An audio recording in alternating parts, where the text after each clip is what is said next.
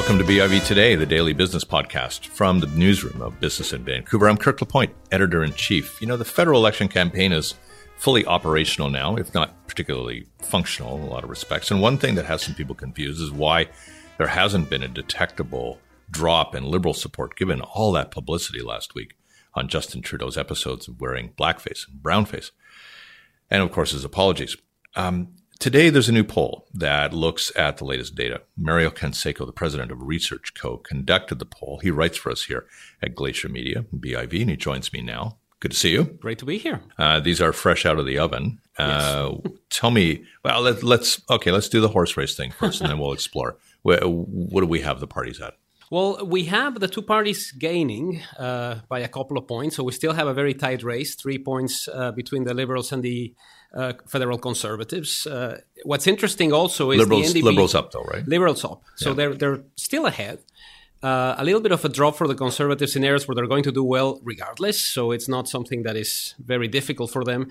But the Liberals doing well in Ontario, a very tight race developing here in BC between the Liberals and the Conservatives. And the NDP is going through a very interesting situation where more residents are saying that they like Jagmeet Singh, but fewer are saying that they're going to vote for the NDP. So it's quite complex what is happening to them right now. Has there been any detectable impact of what was a great deal of negative publicity last week? No. The numbers for Justin Trudeau remain the same as they were before this campaign began. 41% of Canadians saying that they like what he's doing. His disapproval rating is up to 54%, so it's up 4 points since we last checked back in July. But it's nowhere near the level that we've seen other scandals hit other federal leaders. I mean, going back to maybe Paul Martin, going back to Stephen Harper, this hasn't affected them in a way that many people expected. Even among younger voters? Well, what is interesting with the younger voters is they're looking at Jagmeet Singh as their favorite leader. He's over 50%. So there's a lot of young voters who are looking at the Greens, looking at the NDP as an option. The numbers for Justin Trudeau aren't particularly dismal with the younger voters, but it's going to be a much tougher sell, especially in an area like BC, to go back and ask them for their vote. Yeah, that's interesting because obviously people look at the 2015 campaign and they say, well, one thing that Justin Trudeau did pretty effectively was he mobilized the millennial vote. And in this case here, what do you see now in these numbers that tells you about his challenge here in the last 3.5, 4 weeks? Well, it's really about trying to taper off the rise of the Conservatives. Even though we haven't seen Andrew Scheer climbing the charts on the best prime minister question, for instance, he's also not doing well on areas where federal Conservative leaders usually do well, particularly economy and jobs, and also accountability and leadership. After the couple of weeks that we've had, I was expecting Andrew Scheer to be 5 or 6 points ahead of Justin Trudeau on both of those, and it really hasn't happened. So an issue for Trudeau is, can I get those center-left voters not to go to the NDP and the Greens, but also not to lose specific write-ins to the federal Conservatives, especially in the North Shore? I talked to Liberal, Conservative, and NDP folks in behind the scenes. All of them are grumpy about their campaigns. Nobody thinks the campaign's being really well run. They're all blaming somebody in central command and all of that. But the Scheer stuff, I think, is likely the most surprising of this bunch. Because, out of both the SNC-Lavalin affair and obviously the last week, the misery, the international misery that was brought upon Justin Trudeau for bringing upon the world his sense of costuming, is now, you would assume that Andrew Scheer would somehow get the appropriate bump. What has happened here, do you think? I think it's reminiscent of what happened in the first Stephen Harper campaign against Paul Martin. 2004, there wasn't this moment where Harper overcame all of that and was looking as a much better manager of economic issues or a much better prime minister in waiting in that sense than what Paul Martin was. Mm-hmm. And I think it's something similar here. There's something that is missing. There's not the level of connectivity that you would expect from an opposition leader who is auditioning for the top job. And it really hasn't happened after weeks of talking about accountability and leadership and economic management. Maybe Canadians are just tired of hearing about, we will balance budgets, we will do things differently. It's been difficult for them to connect with Andrew Scheer on the emotional level that he requires to get those 3 or 4 points. Well, that is it. I mean, I think a little bit like Stephen Harper, people infer that Andrew Scheer is kind of a meeker, milder version of Harper, but also not able to register that emotional quotient that sometimes comes into campaigning. Does that mean his strategists have to push him to frankly speak up a bit?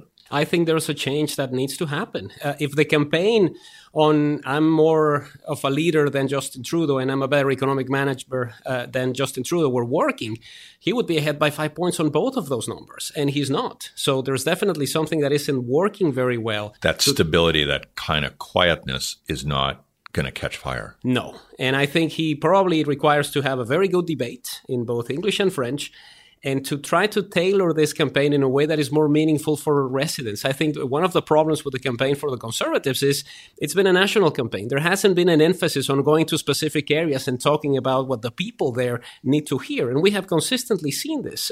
There's no top issue in the entire country. There's a wide range of things that are bothering people in each region. And if you don't tailor campaigns to talk to them in that way, you're not going to get any traction.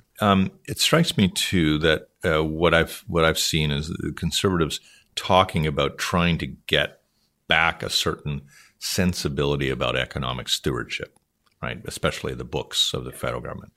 In doing that, though, they also reprise memories that are not always extremely positive for Canadians about the Stephen Harper years.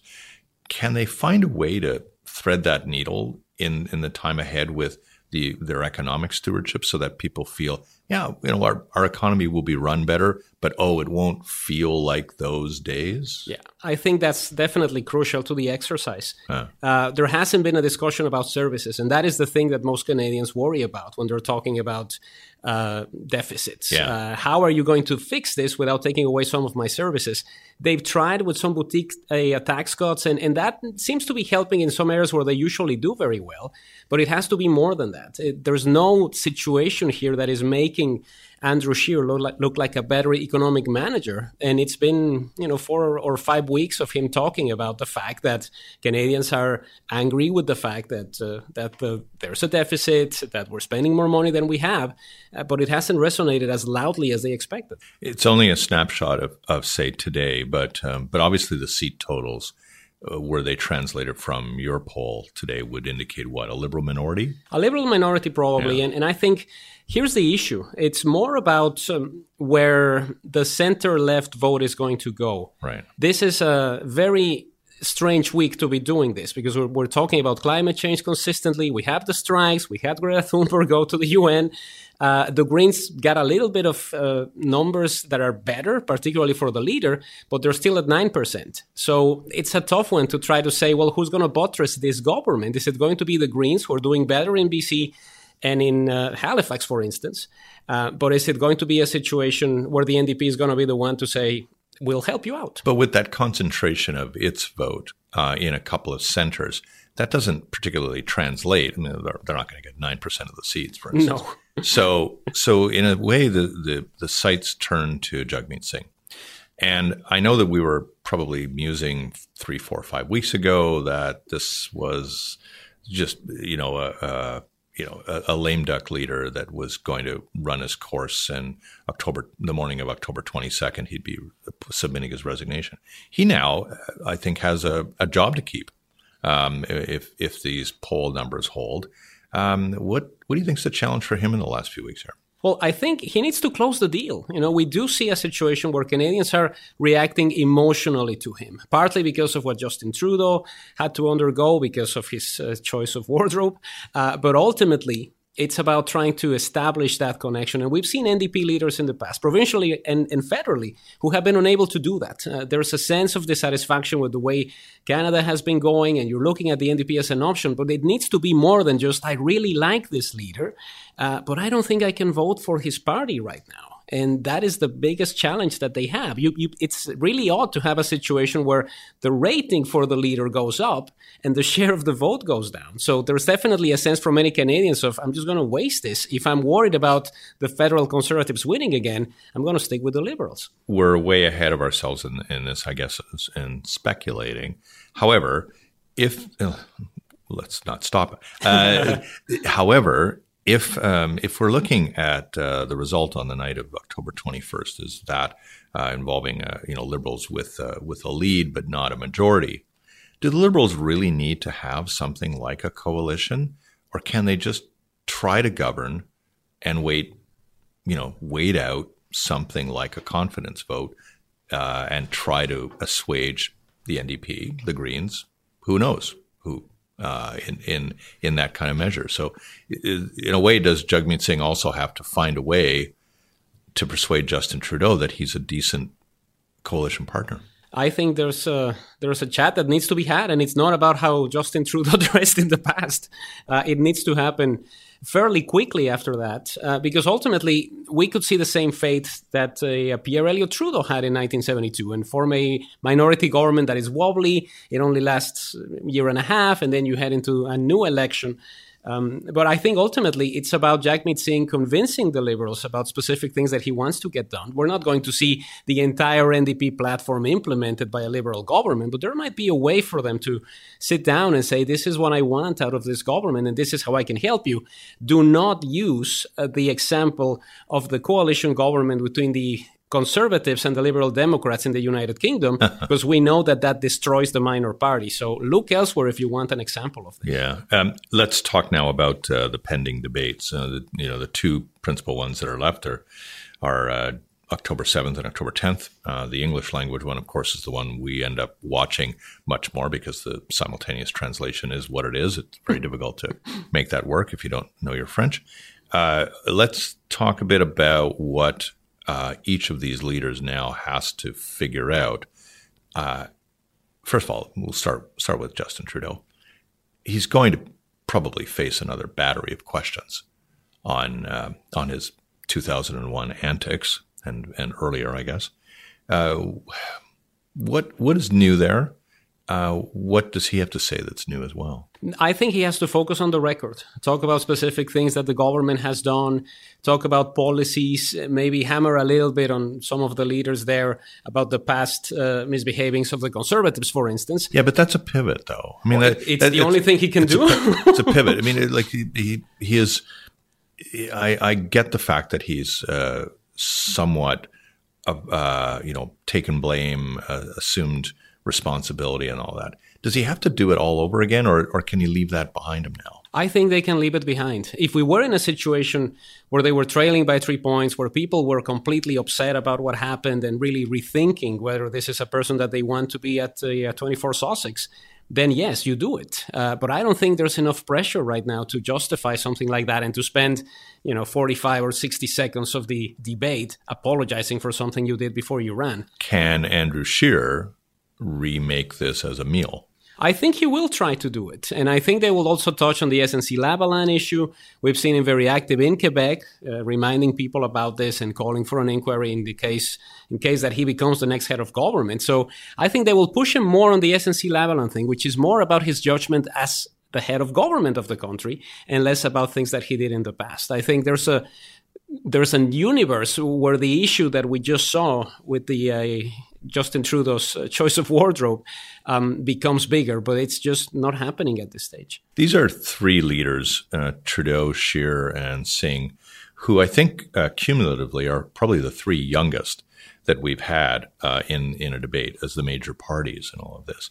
Andrew Scheer is, 40 years old? And what I wonder about there is, does he have to suddenly develop a bit of a gravitas, kind of get some gray hair on him here in the time ahead, because otherwise he doesn't get treated quite as seriously? It's absolutely necessary. I think the first debate, even though Justin Trudeau wasn't there, provide us with an opportunity of how they were planning on doing this. And it's essentially the Harper playbook. Look at the camera, don't talk to the people next to you, only address them if you have to, and try to appeal to Canadians. And it didn't really work that well. I think in this one, you need something more like 1984 or 1988, a little bit of a back and forth, and this is what you were supposed to do. And you had an option, sir. You could have said no, right. The kind of stuff, yeah. But and there's another elephant in the room, which is Maxime Bernier, whose party has collapsed. They're at 1% in Quebec. His approval rating is at 17%. And I think this is because he thinks he's running for governor of Texas. The emphasis on immigration, the illegal immigration, mass immigration seems to be running for his seat and not much more at the moment. Was it a mistake for the election commission to let him in?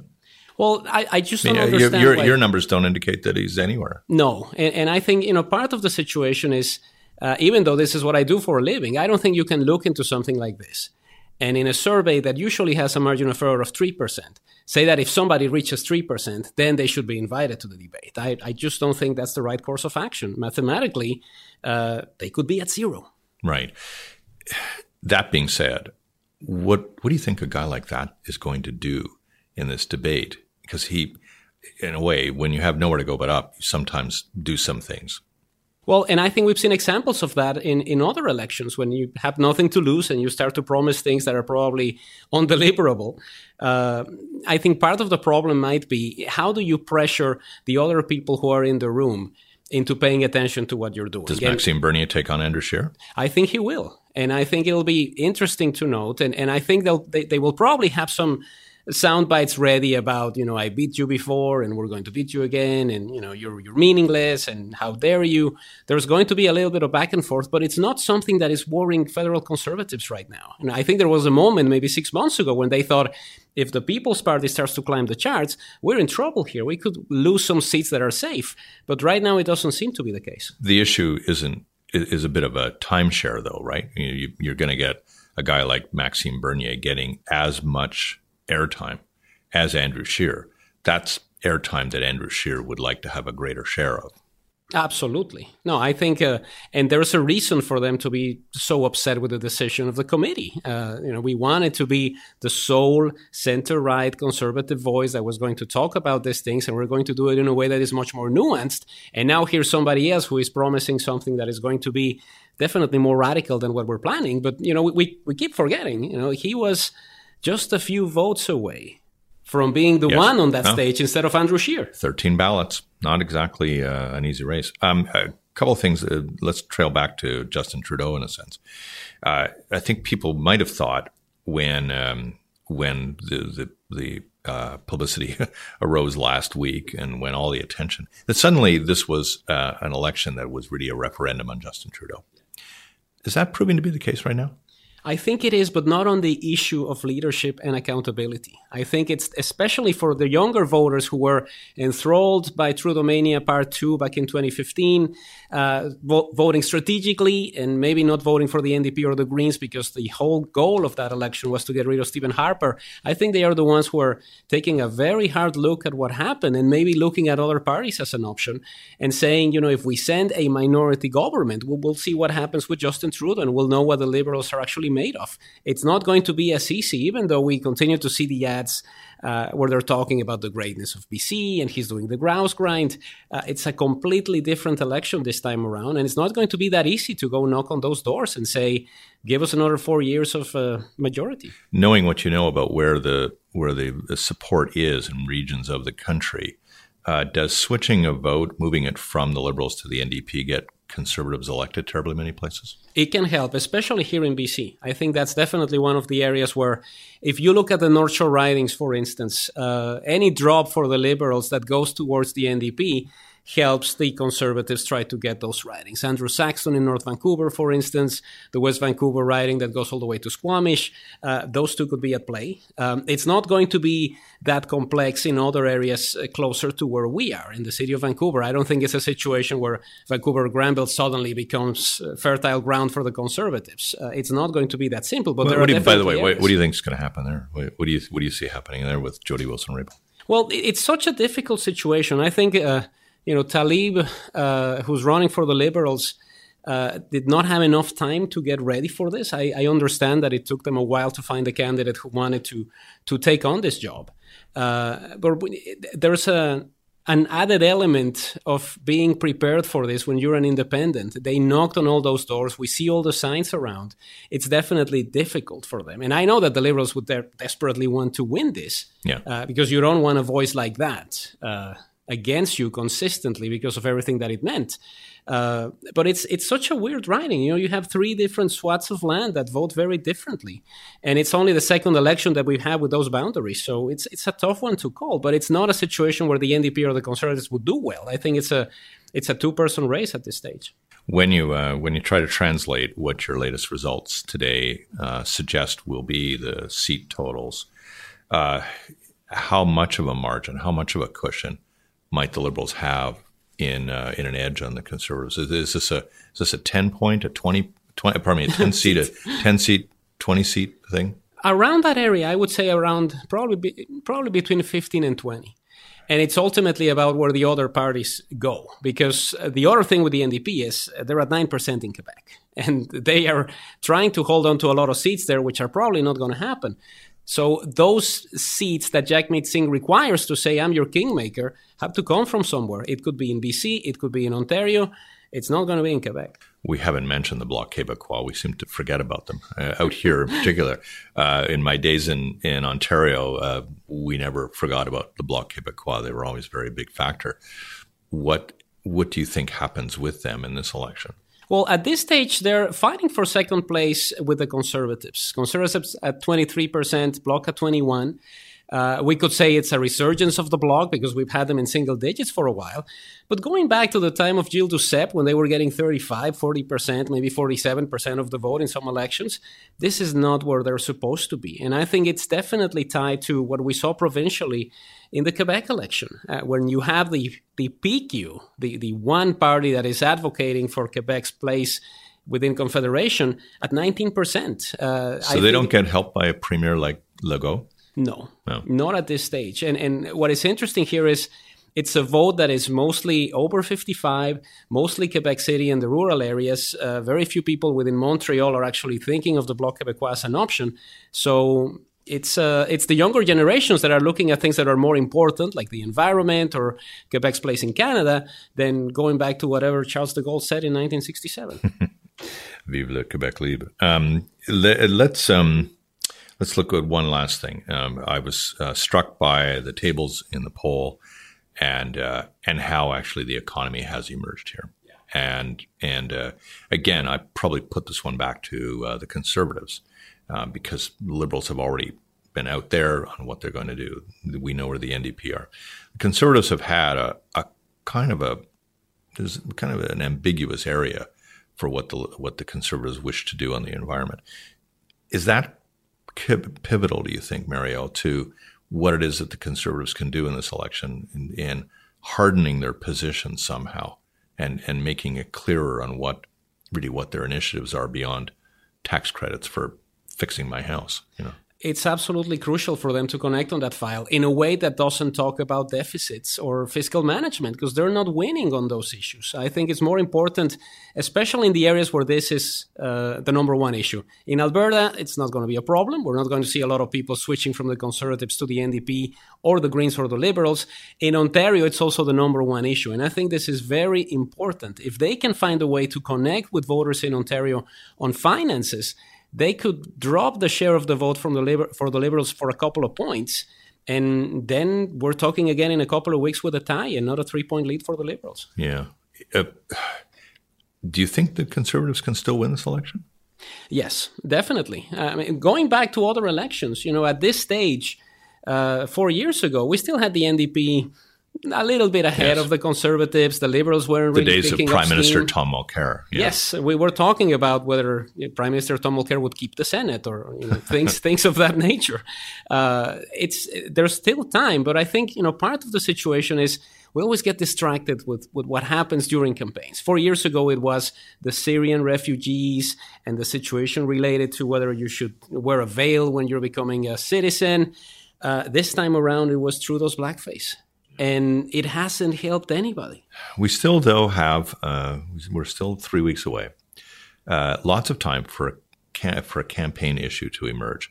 A ballot box issue, even in this case. Anything that you see lurking out there? Well, if the environment continues to climb the charts, which is difficult to tell because this is the week when it's supposed to be as high as it is. Right. There might be something there. I think there'll be a moment when the Conservatives try to talk about specific things that they want to do for the environment, and that is the moment when you realize that they're not going to win on leadership or on accountability or on economic management. I think it's more about that. And also what is going to happen with those voters. You may care deeply about the earth, but if the choice between you is going to be voting for the NDP or the Greens, which might enable the Conservatives to win the election, you might even go back to the Liberals. It's kind of like what happened in Manitoba just a few weeks ago. People weren't that upset with the Premier to kick him out, and they weren't that enamored by the opposition Liberal to bring him in. Yeah, last question. Does it help anybody to be as, in a way, disliked as leaders? I mean, is this going to be still the election where you vote for the least dislikable? It certainly looks that way. And I think part of it has to do with specific ways in which we've reacted to the events of the past. And you find liberal voters who say it didn't mean anything. You find conservative voters who say it means everything. And, we are reaching that level of polarization, certainly not in the same way that we look at it in the United States. But there's definitely people there who are not going to change their minds and are going to stick with the party that they have. This is going to be decided by that 10 or 12% of Canadians who go back and forth between different parties. All right, I lied. I will ask one last question, and it has to do with Donald Trump. I think there have been a lot of polls that have suggested that Justin Trudeau hasn't done a terribly bad job in handling Donald Trump. If Donald Trump looks, though, like he's walking the plank pretty soon, does that affect anything, do you think, in this campaign? Not really. I think part of it has been there's always an advantage for the incumbent when it comes to handling foreign affairs. And we see it in this survey as well. It's not like Andrew Scheer is suddenly going to become the next diplomat who is going to be solving problems around the world. He hasn't really managed to create that type of aura. But it helps having somebody who has dealt with Donald Trump. And obviously, I don't expect the impeachment proceedings to wrap up before October 21st. No, there's still a long way to go. No. But I think there's that danger in a sense, which we haven't had before. We weren't talking about Jan Chrétien as somebody who could handle George W. Bush or anybody as somebody who could handle Barack Obama. This is different because it's a man who's been on television for so long, and we can't help but notice what he's saying, even when he says it behind closed doors. Yeah, and he'll probably keep saying it no matter what. Mario, always good to see you. Thanks a lot for your help today. My pleasure, anytime. Mario Canseco is the president of Research Co. You've been listening to BIV Today. I'm Kirk LaPointe. Thanks a lot for listening. We'll see you next time.